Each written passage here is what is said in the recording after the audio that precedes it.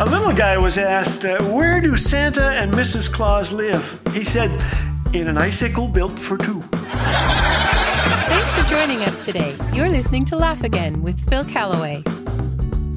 Kids say interesting things about Christmas.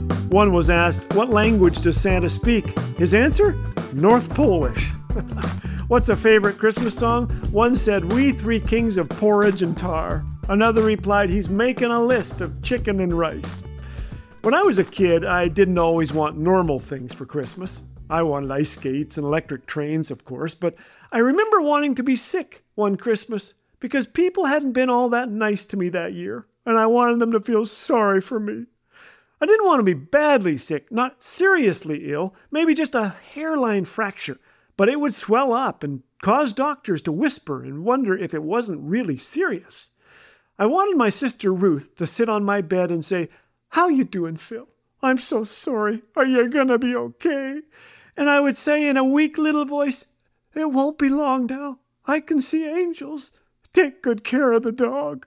And she would treat me so nice, and I would get all better on Christmas Eve, a Christmas miracle, and they would shower me with gifts.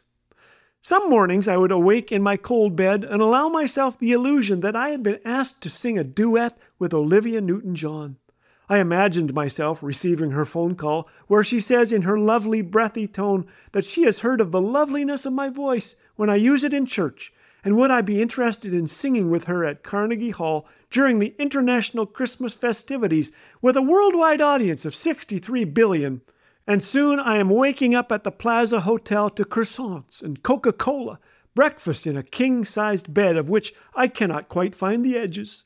Soon a call from the spacious lobby bids me ride the limo to Carnegie, where Miss John and I rehearse It Came Upon a Midnight Clear and I Honestly Love You, a medley.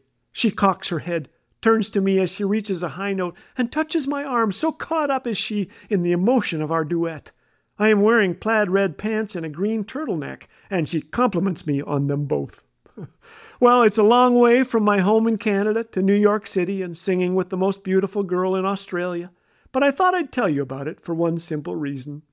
Sometimes the things we want so badly, our greatest imaginings, are too small in the grand scheme of things, and if we'll take time to examine the true meaning of Christmas, we'll discover something far brighter and more satisfying. On radio and TV, we're told that Christmas is all about us. One ad said, all I want is something that will make my brother-in-law jealous. Really? When our son Jeffrey was 4, he woke each winter morning and made a beeline for the dress-up box at the end of the hall. After pulling on a Superman cape, a hat, and a belt, he got down on all fours and chased his brother and sister throughout the house. I'm a kissing bull, he told them. They loved every terrifying minute of it. One morning, Jeffrey charged into our bedroom and gave his mom a hug. Looking up, he noticed tears streaming down her face. He couldn't know she'd just received word from another sister diagnosed with Huntington's disease, and that his mama faced an uncertain future. But he began to sing her the best news he'd ever heard. I will not be afraid, for God is with me. This he sang 3 times. I will not be afraid, for God is with me. An angel, dressed up like a kissing bull. Emmanuel, my friend, God with us.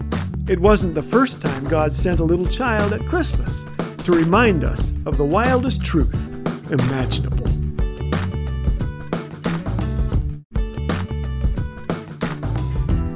Here at Laugh Again, we're fueled by encouraging stories of God's work through this ministry.